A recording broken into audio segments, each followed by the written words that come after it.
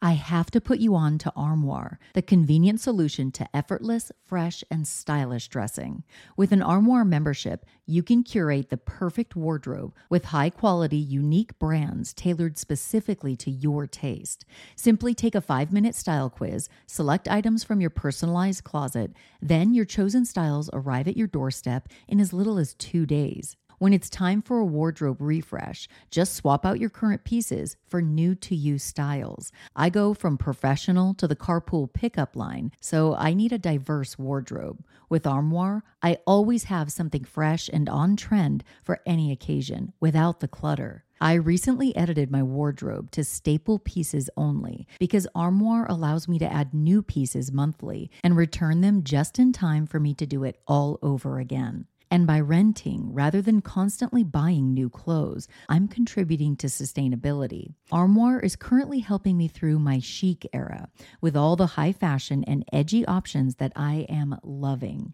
And the empowering aspect of supporting a women-founded and women-led business is so cool. With their personalized styling suggestions and diverse designer offerings, Armoire has helped me define and refine my personal style, even as trends evolve and my body changes. Whether it's a date night, a professional event, a formal affair, or just a trip to the grocery store, Armoire ensures that I am always dressed to impress effortlessly. Right now, my listeners can give Armoire a try and get up to 50% off their first month. That's up to $125 off.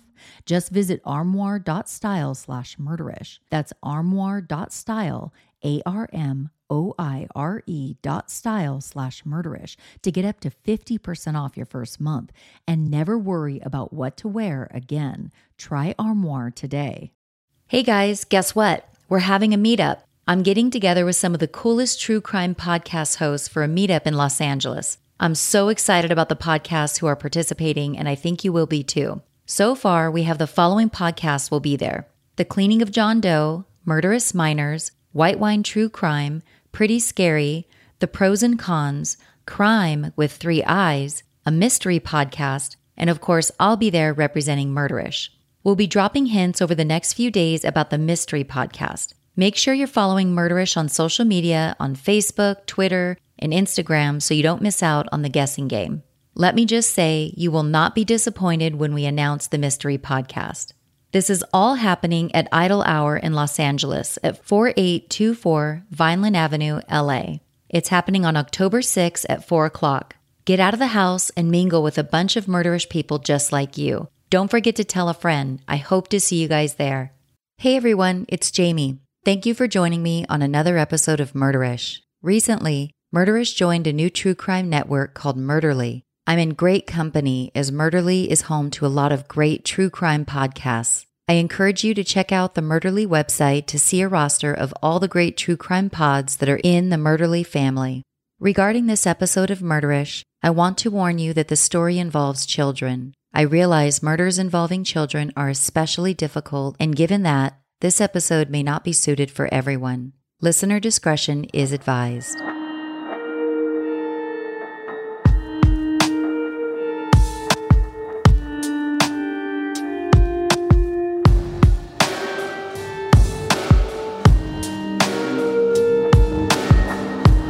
In this episode of Murderish, I'm taking you back to 1983. Songs like All Night Long by Lionel Richie and Uptown Girl by Billy Joel were topping the U.S. pop charts. This incredibly tragic story takes place in Bloomington, which is located in McLean County, Illinois. Bloomington is a predominantly middle-class area, with State Farm being the largest employer. State Farm's corporate headquarters are located in Bloomington, and the company employs about 17,000 people in the area. Bloomington is the southern part of the Twin Cities, with the town of Normal being on the northern end. The crime rate in Bloomington is not high. In the 1980s, there was an average of 2 murders each year. November 7th, 1983 was a sunny day in Bloomington. Although the day started out sunny and beautiful, evening fell and with it came a nightmare that would forever change the nice town of Bloomington. On the evening of November 8th, 1983, police walked into the most gruesome crime scene they had ever seen at a residence located at 313 Carl Drive on the east side of Bloomington. Blood was spattered all over the walls of 2 upstairs bedrooms inside the upscale home. The home belonged to the Hendricks family, David Hendricks, 29, his wife Susan, 30, and their 3 children, Rebecca, age 9, Grace, age 7, and Benjamin, age 5. The Hendricks family, by all accounts, were a very quiet and deeply religious family. They belonged to a conservative Christian religious organization called the Plymouth Brethren, which has been called, quote, a Puritan-like group. David Hendricks was a very successful business owner who developed and sold orthopedic and prosthesis products through his company, Cash Manufacturing. Susan Hendricks, a stay-at-home mom, was described as a quiet woman who never wore jewelry or makeup. David and Susan met each other at a Bible conference when the two were teenagers. David Hendricks grew up the second oldest of 7 children. David's parents, Charles and Laverne Hendricks, were strict and did not allow David and his siblings to watch TV. The Hendricks family, a very religious family, lived in an upscale home with a pool and a good-sized yard. David, although very bright, was only an average student. He didn't play sports and spent most of his free time in church. David's teachers described him as, quote, introverted and not popular. David could be seen carrying a Bible to school occasionally. Susan Hendricks also grew up in a deeply religious home where, quote, God is over everything. She was very bright, earning a spot in the National Honor Society in high school. Susan played the clarinet and was not popular in school. She was known to be very kind and extremely dedicated to her religion. So much so, she left high school in her senior year to work for the Bible Truth publishers. According to some, Susan would have been valedictorian if she would have stayed in school. Susan did eventually earn a high school diploma. As an adult, Susan was frugal and lived life simply without excess. She and David had a dishwasher, but Susan preferred to wash dishes by hand. As a mother, she thought it was important for her children to learn how to do things around the house. Inside the Hendricks home on that terrible day in 1983, police found the dead bodies of Susan and all 3 children, each of them found upstairs in bedrooms. The 3 children were found in the same bedroom, and Susan was found in the master bedroom. All but Rebecca, the oldest of the children, had sustained horrific injuries to the head, neck, and upper torso. Rebecca suffered a single skull fracture. The local newspaper reported the family had been, quote, hacked to death. Their bed sheets were completely soaked in blood. The apparent murder weapons, an axe and a knife, had been cleaned thoroughly and laid down on top of the bodies of the 2 youngest children, Grace and Benjamin, who were sharing a bed at the time they died. The alleged murder weapons would be analyzed for prints later, but none could be found. No defensive wounds were found on any of the bodies. Perhaps they were sleeping at the time they were attacked. The home appeared to be ransacked, however, police later said there were no signs of forced entry.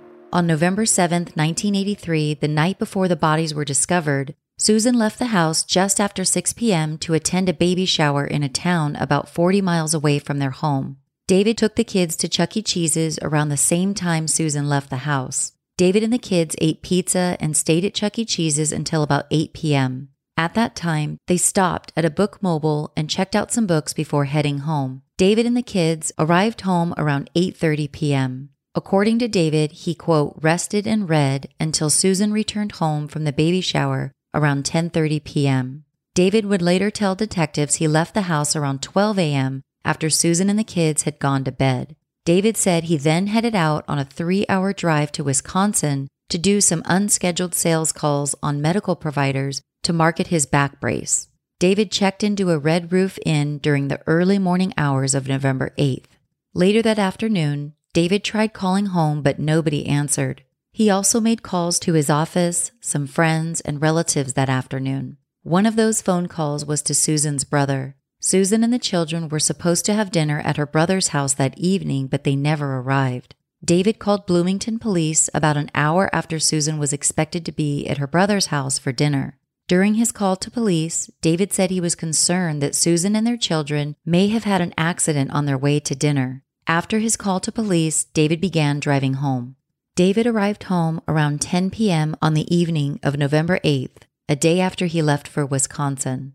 There was yellow police tape around the house when David pulled up. Police Sergeant Dennis O'Brien informed David that his family was dead. According to Sergeant O'Brien, David lowered his head and said, quote, "Oh no." David then asked the police sergeant if his family suffered. Sergeant O'Brien told David, quote, "The scene was violent." David then said, quote, "They're with the Lord now." Detective Charles Crow questioned David at a neighbor's house not long after David arrived home that night. During questioning, David denied having anything to do with the murder of his family. According to police, David had a, quote, low-key response after learning his family was dead. Police said David was calm during questioning and showed little emotion, even when the questioning became more accusatory in nature. David told a reporter the day after the bodies were discovered that his family was, quote, much better off. He went on to say, quote, I know Susie and my 3 children are much better off, and I'd wish them back for me is a selfish thing, but I know that they're with the Lord Jesus in heaven, and I'm satisfied knowing that. The reporter asked David what should happen to the person responsible for the murders if he should get the death penalty. David responded by saying, quote, I'd like to see him get saved. It would be well worth it if one person found their way to heaven, don't you think so? A $10,000 reward was offered by Crime Stoppers of McLean County for any information leading to the indictment or conviction of the person or persons responsible for the murders. On December 5, 1983, almost a month after his family was found murdered, David Hendricks was arrested and charged with 8 counts of murder, 2 counts for each person. The first 4 counts were for the intent to kill, and the other 4 counts charged David with actually committing the murders. The judge ordered David to be held in county jail with no bail. David's parents and siblings staunchly supported him and gave interviews saying that David was innocent. Interestingly, David also received support from his in-laws, Susan's family. Susan's parents and siblings all supported David and denied that he could have been responsible for his wife and children's murders. After his arrest, David hired Hal Jennings, a well-known criminal defense attorney out of Bloomington. Police investigating the murders were beginning to think the ransacking at the Hendricks home had been staged because drawers were pulled out but valuable items were left inside. Police also noted there were no signs of forced entry at the crime scene. In addition to this, information had come out that David acted inappropriately with several women he hired to model his back brace. David's trial was going to be heard by McLean County Circuit Judge Wayne C. Townley Jr. David claimed that Judge Townley was prejudiced against him, so David's attorneys filed a motion to request a new judge. Ultimately, David's trial landed in the hands of Judge Boehner. In addition to requesting a new judge, the defense requested a change in venue, citing that David would likely not receive a fair trial in McLean County due to all of the publicity following the murders. This motion was granted, and it was ordered that trial would take place in Rockford, Illinois, located in Winnebago County. Rockford is about a 2-hour drive from the location where the murders took place. The defense was very happy about this motion being granted, as Rockford was their first choice for the location of the trial. It was the prosecution's third choice. Winnebago County was more culturally diverse than McLean County. Although Winnebago County is about half the size of McLean County, its population is double the size of McLean. The trial of infamous serial killer John Wayne Gacy was also tried in Winnebago County after a request to change venues was granted. McLean County State's Attorney Ronald Dozier requested an additional $10,000 in tax dollars to try David's case. Dozier cited transportation of witnesses as one of the major expenses for which he needed additional tax dollars. David Hendricks' trial was on track to be one of, if not the, most costly trial in McLean County history. The trial was set to begin on September 10, 1984, although the trial didn't actually begin until the following month. Ironically, David's trial began on the same day his daughter Rebecca's birthday.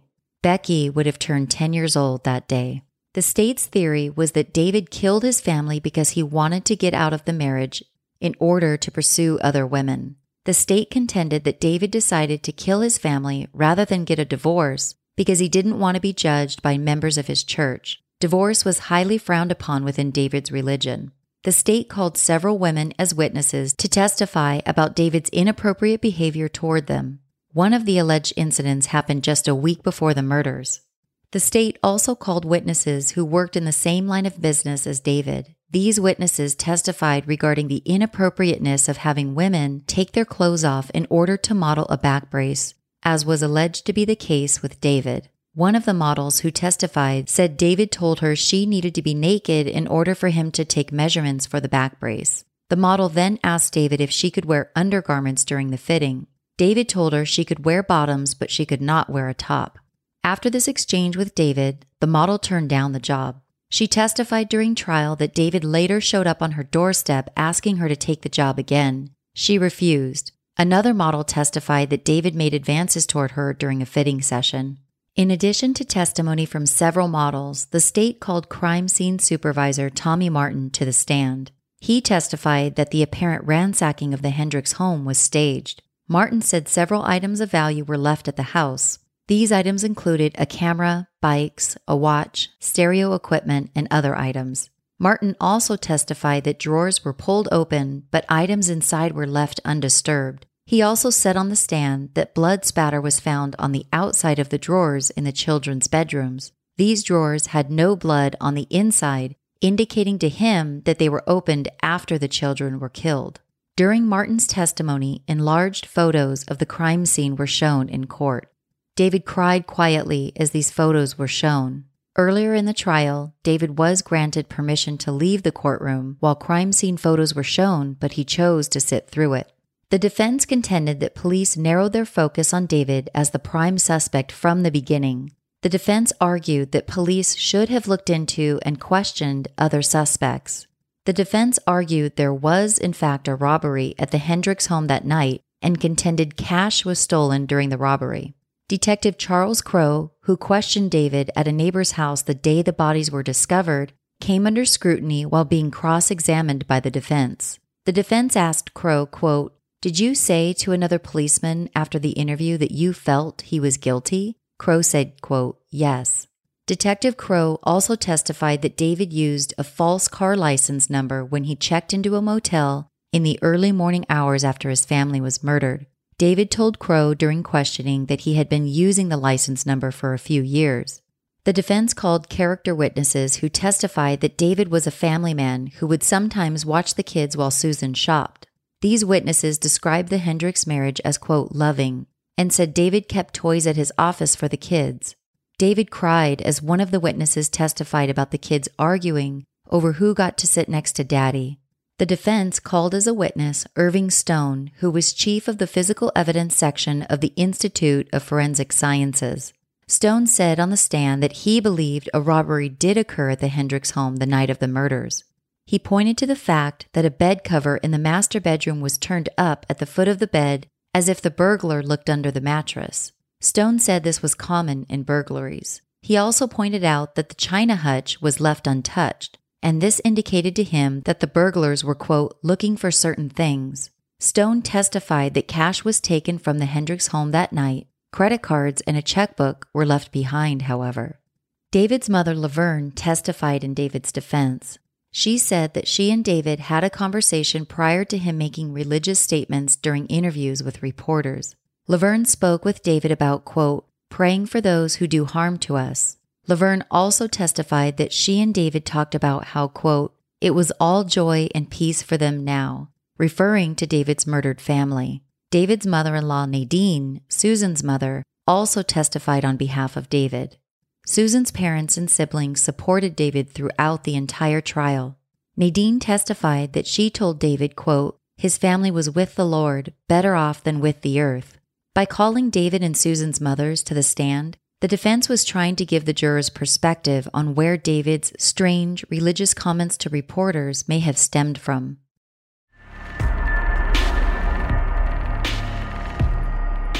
The prosecution zeroed in on something David said during an interview the day after the bodies of his family were discovered.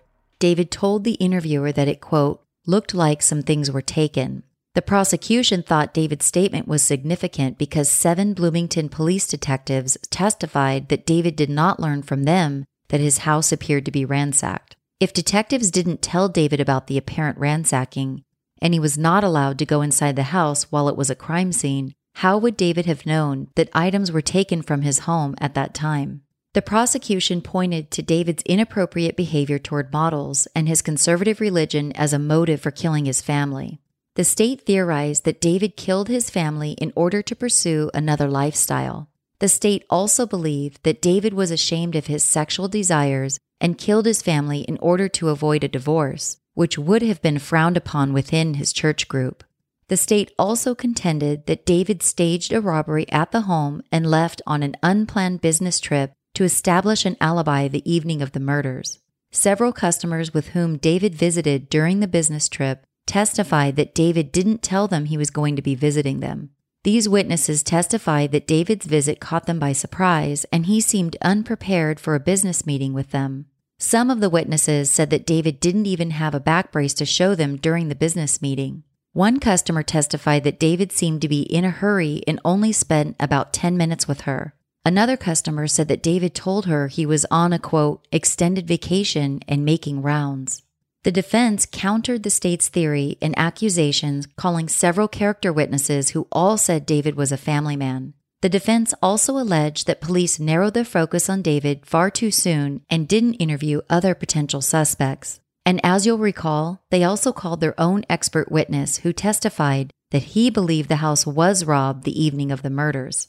These back-and-forth arguments were significant in the trial, but it was the contents of the children's stomachs that took center stage. The state would argue that they could pinpoint the victim's time of death fairly accurately due to what was found in the children's stomachs. The prosecution called John Spikes, chief toxicologist for the Illinois Department of Public Health. Spikes testified that based on the analysis of the children's stomachs, he believed Hendricks was home during the murders. Spikes came to this conclusion because the veggie pizza the kids ate around 7 p.m. had not been digested. In fact, Spikes said the pizza was only about 10% digested. There were recognizable pieces of mushroom, black olives, and onions found in the children's stomachs, and the food had not yet moved into the small intestine. According to Spikes, food typically leaves the stomach and moves into the small intestine within 2 hours of being consumed. Based on receipts from Chuck E. Cheese's, it was estimated that the children ate pizza around 7 p.m. Given that the food had not yet moved into the small intestine, Spikes testified that the time of death was around 9 or 9:30 p.m. According to David, he didn't leave the house until 12 a.m., about 5 hours after the kids ate pizza. Chicago psychiatrist Dr. Richard Rappaport was called as a witness during trial. This was not the first high-profile murder trial at which Dr. Rappaport had been called as a witness. He also testified at the trial of infamous serial killer John Wayne Gacy. After examining David Hendricks for about 12 hours, Dr. Rappaport testified that David had, quote, borderline character disorder that may reach the level of insanity. That said, Dr. Rappaport could not hypothesize as to whether David was responsible for murdering his family.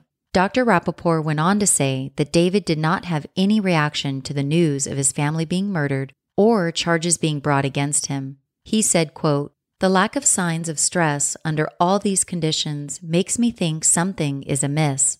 Dr. Rappaport further stated that, quote, it is quite possible the insanity label could apply. In a rare move, David Hendricks took the stand in his own defense. He spent about 2.5 hours on the witness stand, his voice shaky as he admitted being attracted to a number of women hired to model his back brace. Even with these admissions, David said his feelings for his wife were not, quote, diminished. While being questioned by the prosecution, David admitted to making sexual advances toward 2 models and explained it by saying, quote, I'm a normal man with all the hormones floating around. David also admitted to giving a massage to another model. He said they both understood that the massage was, quote, something of a sexual nature. David vehemently denied a claim by one of the models who said he admitted to her that he had extramarital affairs and doubted his religion. That model also testified that David tried kissing her on the cheek and asked if he could, quote, fantasize about her. On the stand, David denied asking if he could fantasize about her, and he said he could not recall whether he tried kissing her. The claims made by several models were important according to the prosecution. Important because the prosecution contended that David was in contact with about 10 models between 1980 and 1983, and his behavior toward them demonstrated, quote, a distinct pattern of sexual aggression. The state theorized this fell right in line with David's motive for the murders. David continued his testimony and admissions of inappropriate behavior toward a number of women during his marriage. Another incident David admitted to was a time when he said he became sexually attractive to a model during a photo shoot. David said, quote, I got the impression that maybe she was a bit loose, and maybe that wasn't the case at all. David also admitted to having sexual feelings toward a woman who was a member of his church. Regarding an incident with a model, David said, quote, "It was a fleeting thing." David continued by saying, quote, "I did something I shouldn't have done," referring to a time when he pulled a model toward him during a back brace fitting. David further admitted that he deceived models by telling them he needed to take their measurements and mark their bodies to get data for a one-size-fits-all brace he was in the midst of inventing. That back brace never came to fruition. David testified that he and Susan did not have marital problems and often vacationed and went out to dinner together. When questioned about the night of the murders, David said he put the kids to bed around 9:30 after reading to them. In contrast, detectives believe this was about the time the children were murdered based on the undigested food in their stomachs. According to David's testimony, he, quote, "read and rested in bed after putting the kids to bed." David said he remained in bed until Susan came home from the baby shower around 10:30 p.m. David said he left for a business trip not long after Susan arrived home. When questioned about his recent weight loss, new haircut, and shaved mustache, David said he lost weight and shaved his mustache for his wife. He said he got a new haircut because he had a coupon. The prosecution highlighted David's drastic makeover prior to the murders and insinuated this was all part of his desire to escape his marriage and pursue another life. The defense called Dr. Robert Stein, chief medical examiner of Cook County, to the stand. Dr. Stein, who performed autopsies on victims of John Wayne Gacy's, said on the stand that he could not, quote, "with any degree of certainty say when digestion started and when time of death was." His testimony differed from the prosecution's witness, Dr. Michael Baden, who said he was, quote, 99% certain the children died within 2 hours of eating pizza, which would have been around 9 or 9:30 p.m. Dr. Stein, however, said there were several factors that made it hard to determine what time the children died. Number one, he said, the Hendricks home was heated and the victims were underneath blankets. This accelerates the deterioration of the bodies. Number two, he said, the autopsies were performed more than 24 hours after the time police contend the victims were killed. Putrefaction of the bodies had begun, which is one of the stages the body goes through post-mortem. The two medical experts who testified essentially canceled each other out, which was pointed out by Prosecutor Dozier. Even if jurors believed testimony from the prosecution's medical expert was canceled out, Dozier believed they could still convict David if they believed the following. Number one, the burglary was staged. Number two, David's Wisconsin business trip was planned in order to establish an alibi. And number three, phone calls made to friends and family were attempts to have someone find the bodies. At the end of the trial, Judge Boehner gave instructions to jurors saying, quote, "You should not find the defendant guilty unless the facts or circumstances proved exclude every reasonable theory of innocence." Defense attorney John Lang asked the judge to give the jury an option for a lesser offense of voluntary manslaughter. Judge Boehner denied Lang's request. David's trial lasted over 2 months with testimony from 140 witnesses. This trial was the most expensive on record in McLean County at that time. The trial cost approximately $250,000 due to its length, the move to a different county, and the number of witnesses called to testify. On Friday, November 30th, 1984, the jury made up of 6 men and 6 women had reached its verdict. They deliberated for 2 days. David Hendricks was found guilty on 4 counts of murder. Shortly after the guilty verdict, his mother, Laverne, said she believed her son would rather be executed than spend his life in prison. She went on to say, quote, "I'd rather see the death sentence for him because he would rather have that than spending his life in prison." Laverne later recanted her statement and said she didn't want to see her son die and that she may have spoken too soon. David's mother-in-law, Nadine, said after the verdicts that it was a, quote, "travesty of justice." Susan's mother said she was, quote, 100% certain David didn't do it. David did not show any emotion after hearing the verdicts. Although the jury heard evidence to determine whether David was eligible for the death penalty, David decided to allow Judge Boehner to determine his sentence. In determining whether the death penalty applied, certain factors had to be taken into consideration.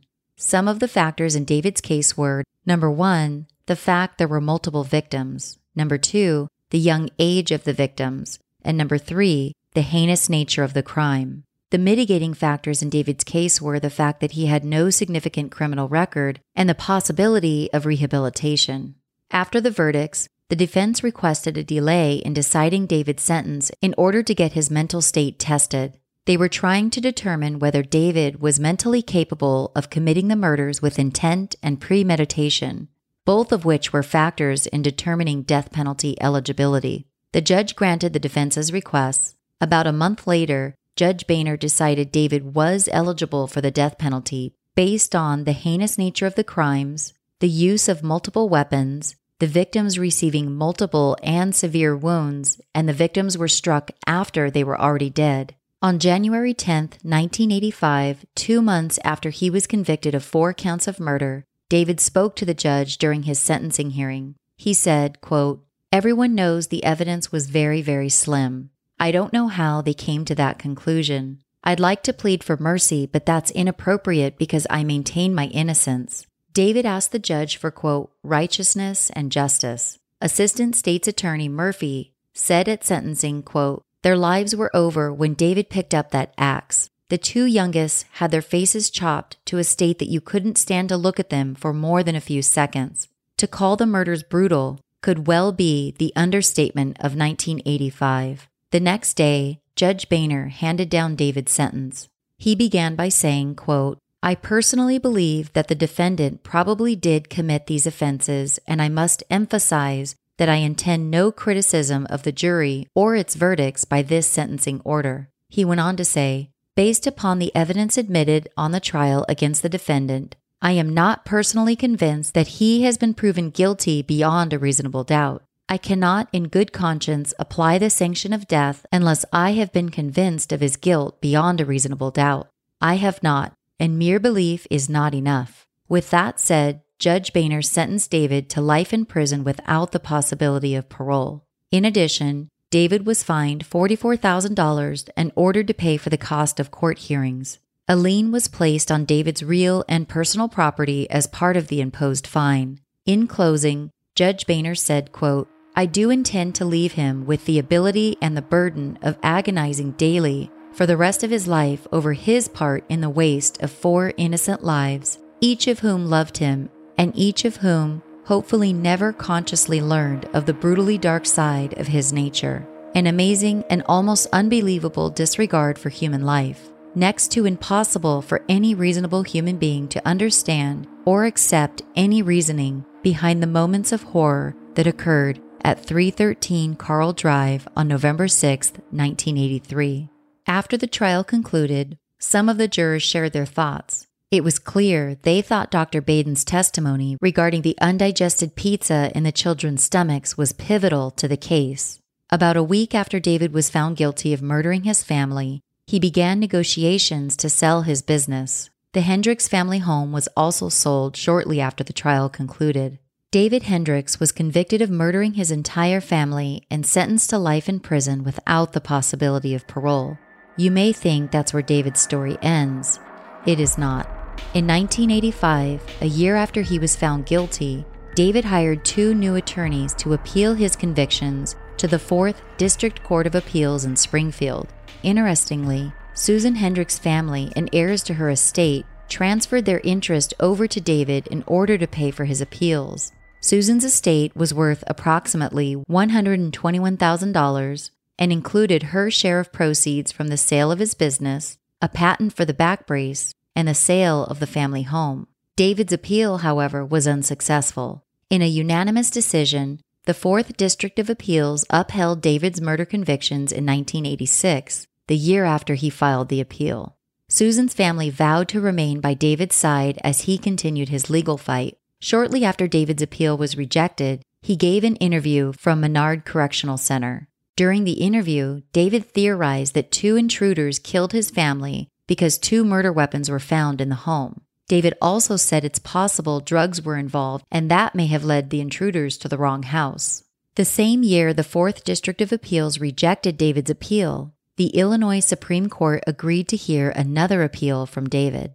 This decision surprised McLean County State's Attorney Ronald Dozier. Dozier believed there was a slim chance David's appeal would be heard by the Supreme Court given that his previous appeal was unanimously rejected by the 4th District of Appeals. David's new appeal claimed that he was not proven guilty beyond a reasonable doubt, and that testimony, especially from the numerous models, should not have been allowed because it unfairly prejudiced jurors. The state, however, stuck to its original theory that testimony from the models showed a pattern of sexual aggression that pointed toward a motive for the murders.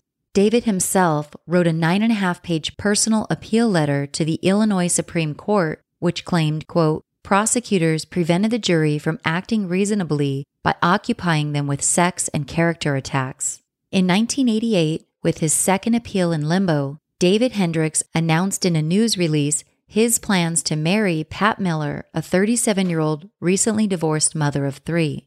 David and Pat met through the mother of another prison inmate. The prison warden, however, denied David's request for marriage, citing, quote, he didn't consider it in the best interest of the inmate since he is serving a life sentence with no parole. The prison warden, however, changed his mind and allowed David and Pat to be married, but conjugal visits would not be allowed. Members of David's family attended the ceremony. Susan's mother, Nadine, and staunch supporter of David, also attended the ceremony. In December of 1988, just after his marriage to Pat, the Illinois Supreme Court rejected David's second appeal to overturn his conviction in a 4-2 decision. In its ruling, the High Court cited motive, evidence that the victims were killed with items from the Hendricks home, and no signs of forced entry as mitigating factors for the decision to reject David's second appeal. David reacted to this major blow by saying it may be a, quote, disguised blessing, as the decision would allow him the opportunity to disclose results of a private investigation that shows he's innocent and offers, quote, some dynamite information on a suspect. The following year, in a rare move, the Illinois Supreme Court agreed to rehear David's appeal. It was speculated that some of the justices had doubts regarding the court's previous ruling, which rejected David's appeal.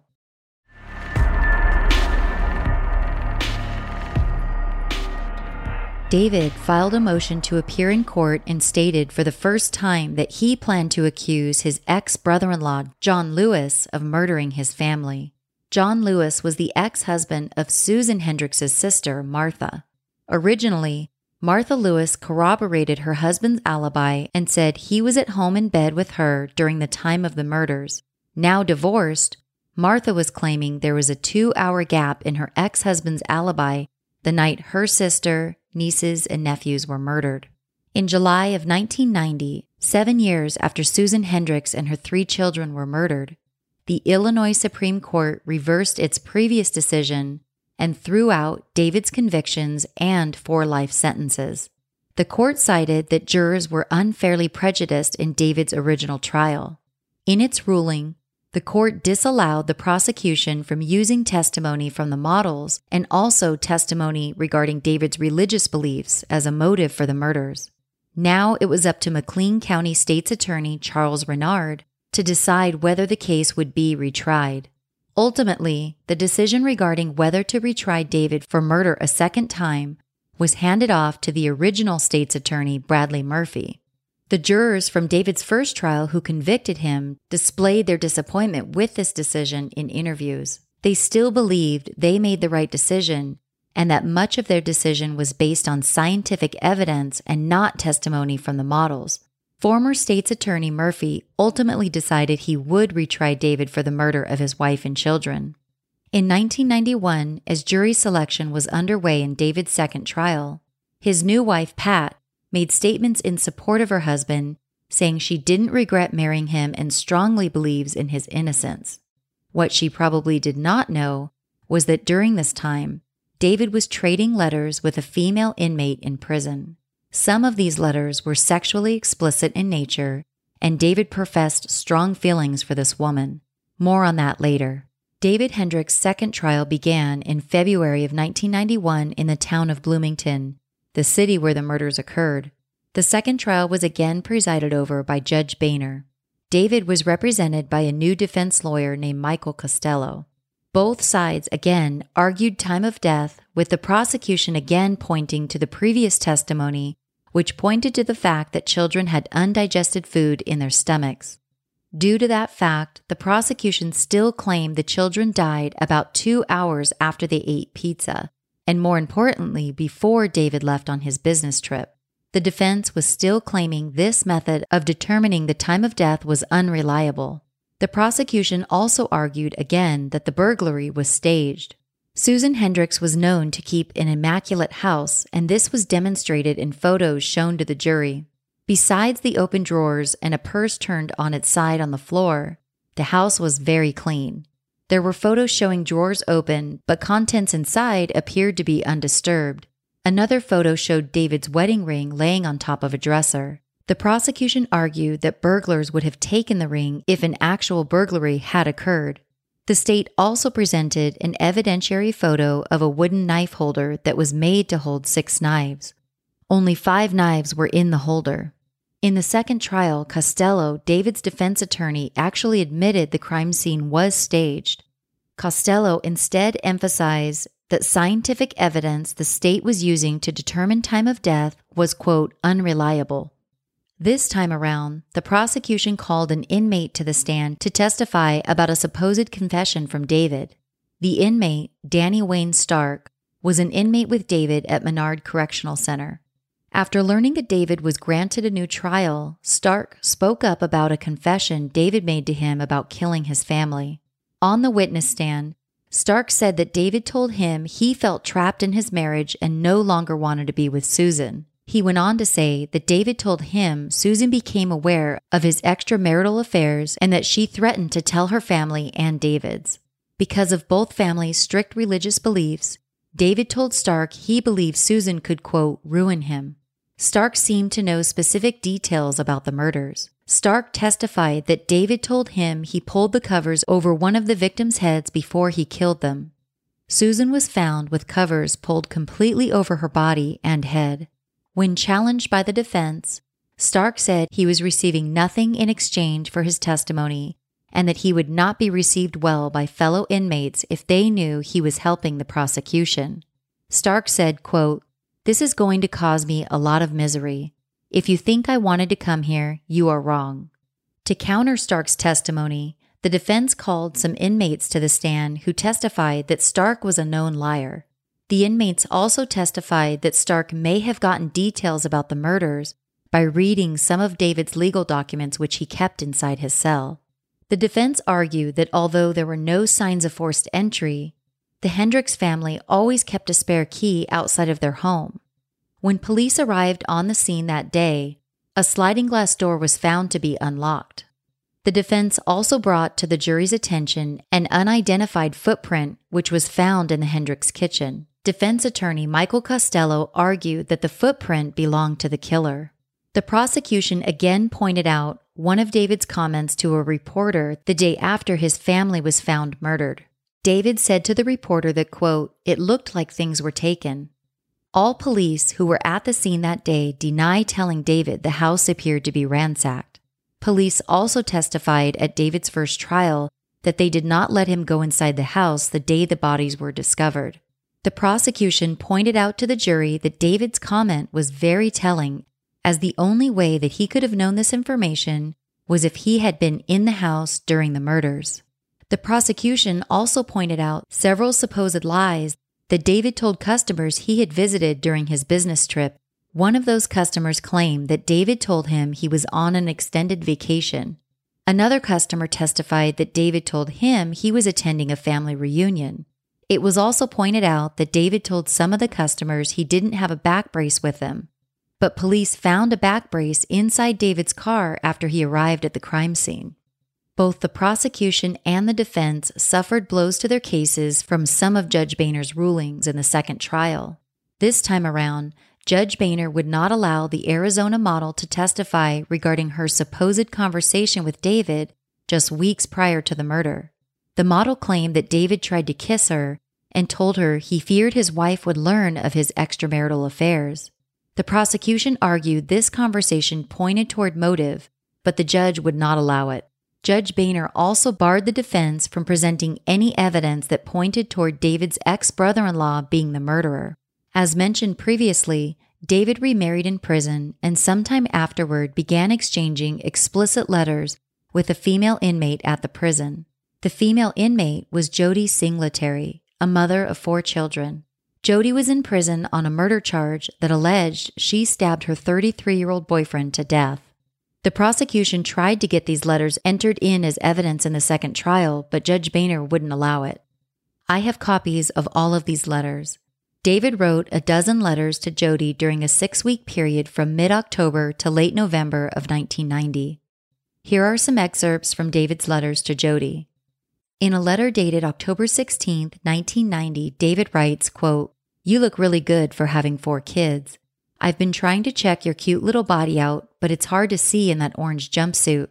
Think you can talk them into putting me in M Block so I could check it out better?" David ends that sentence with a drawing of a sad face. In another letter on October 19, 1990, David writes, quote, "I don't have the faith I once had." He goes on to say, quote, "You're a doll, only 90 pounds, huh? Just a second. I have to dry my lips. I'm drooling." David ended that sentence with a drawing of a happy face. David also wrote, quote, "I'd take you over my knee and spank you, but you'd like it too well." The next day, David wrote another letter to Jody saying, "Like on the subject of what you tried to do for me last night, I sure wish I could have seen your sweet tits. I keep thinking about them and imagining what they must look like." David goes on to describe in great detail how he thinks her breasts look, as well as what he would do to them and other parts of her body. David expresses in his letters to Jody that he would like to be in a relationship with his wife Pat and Jody at the same time. David wrote to Jody in another letter, quote, "She, referring to Pat, would take you upstairs and help you get ready for me, and she would tell you what I like and how to please me." David also wrote in more than one letter to Jody that she should destroy all letters he wrote to her, as he didn't want them to potentially hurt his ongoing legal fight. On March 28, 1991, the jury had reached a verdict in David's second trial. David Hendricks was acquitted of all murder charges and walked out of prison a free man after spending 7 years behind bars. He kissed his wife Pat for the first time that day. The jury foreman later said the jury was not swayed by Stark's testimony about David's supposed confession. Other people speculated that the jury struggled to accept the state's theory regarding the time of death because the defense called several pathologists to the stand who testified that analysis of stomach contents is an unreliable means of determining time of death. A few days after his release, David gave an interview saying, quote, "I want to find out what happened. Not to try is something I am incapable of doing. I want to know who murdered my family." He also spoke about a man who may have killed his family and said he wants to speak with him. David said, quote, "I hope to talk to him personally. I think I can talk to him open-mindedly." After his acquittal, David moved in with Pat and her children, but the marriage wouldn't last. David went on to marry 2 more times after Pat. David, now in his 60s, resides in Orlando, Florida, and lives with his 4th wife. They've been married for 16 years and have 2 young children together. David got back into the prosthesis business and sold another back brace company for a large sum of money. David also authored a book about a fellow prison inmate, Henry Hillenbrand. The book tells the true story about Hillenbrand, who killed his girlfriend and another man, escaped prison, and spent 13 years as a fugitive. In the case of the Hendricks murders, no other suspects have panned out, and the Hendricks murder case remains unsolved today. Susan Hendricks would have been 65, and the children would have all been in their 40s. They are all buried next to one another at Evergreen Cemetery in Bloomington, Illinois. The oldest of the Hendricks children, Rebecca, known as Becky, was just 9 years old when she was murdered. Becky wrote a letter to her grandparents before she died. In her letter, Becky wrote, "Dear Grandma and Grandpa, I love you very much. I have a sticker book. Please help. How are you feeling? Mom and blank space are home from England. I love you. Love, Becky."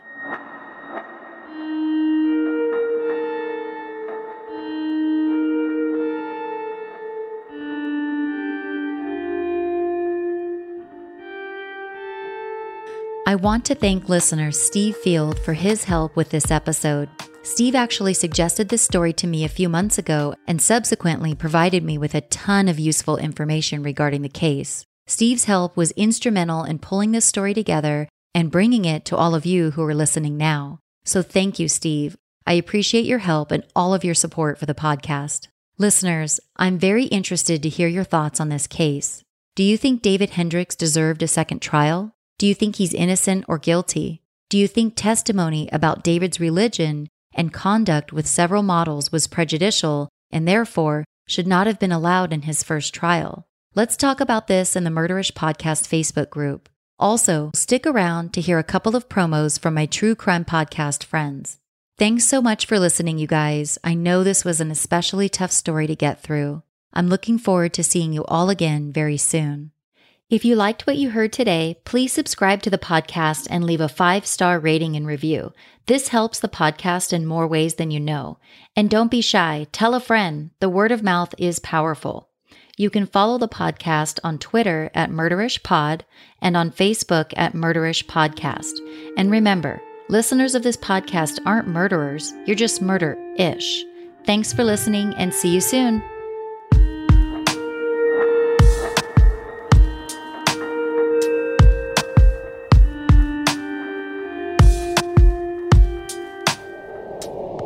Hi, I'm Barney Black. And I'm Tara Saravan. And we do Bloody Murder. We're a weekly true crime podcast that focuses on some of the lesser-known crime stories from Australia. And indeed around the globe. We're a comedy podcast with a dark sense of humour. But we're dead serious about murder and the people it affects. We find humour in some unexpected places. But never at the expense of the victims or their families. We've been described as the blue cheese of podcasting. Addictive, strong and satisfying. And a bit stinky. I am not. You know you are. Bloody Murder is available on your favourite podcatcher. Hey guys, I'm Heather. And I'm Rochelle. And we're from Nature vs. Narcissism, a true crime podcast mixed with some dark humor. Sometimes we have alcohol. Sometimes we have guests. Since I've always been fascinated by true crime, I wanted to delve deeper into the criminal mind and discuss why these criminals commit these vile acts. Was it nature? Was it nurture? Or was it just plain old narcissism? Join us every week for a brand new episode. You can find us on Apple Podcast, Stitcher, Google Play, TuneIn, and Podbean. Don't call the cops! Bye!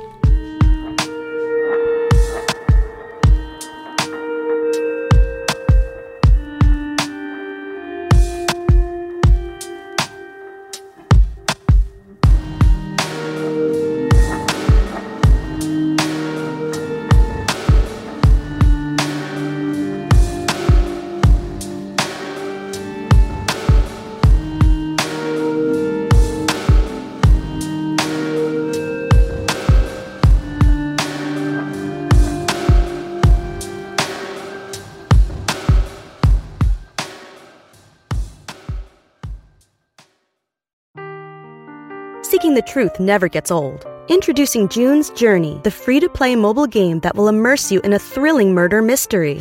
Join June Parker as she uncovers hidden objects and clues to solve her sister's death in a beautifully illustrated world set in the Roaring '20s. With new chapters added every week, the excitement never ends. Download June's Journey now on your Android or iOS device or play on PC through Facebook Games.